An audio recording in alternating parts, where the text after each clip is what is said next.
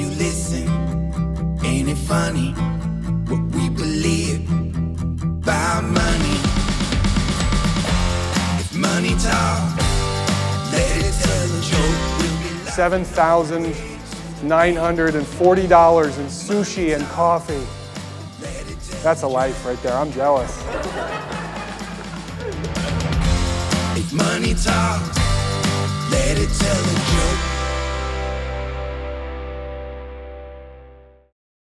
The vulnerability vacuum.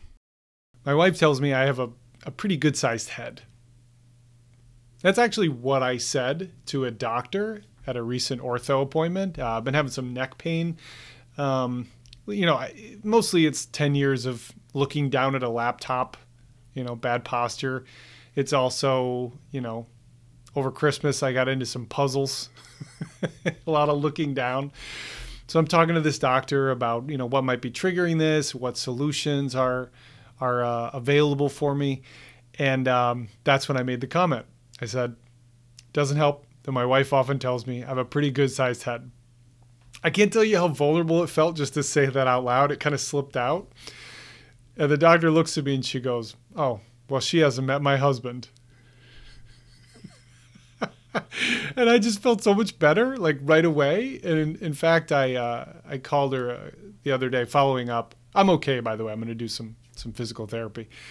And I said, thank you for saying that, because that totally made my day. It was a kind of vulnerable thing. And she goes, oh, no, me too. And I went and I told my husband, and we laughed. And he said, I'm glad I could make someone feel better.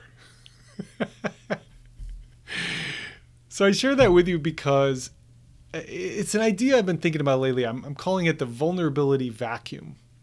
And the idea is this. It's when you are vulnerable and authentic with somebody else, they sort of are almost subconsciously invited to meet you there, right? To be vulnerable back.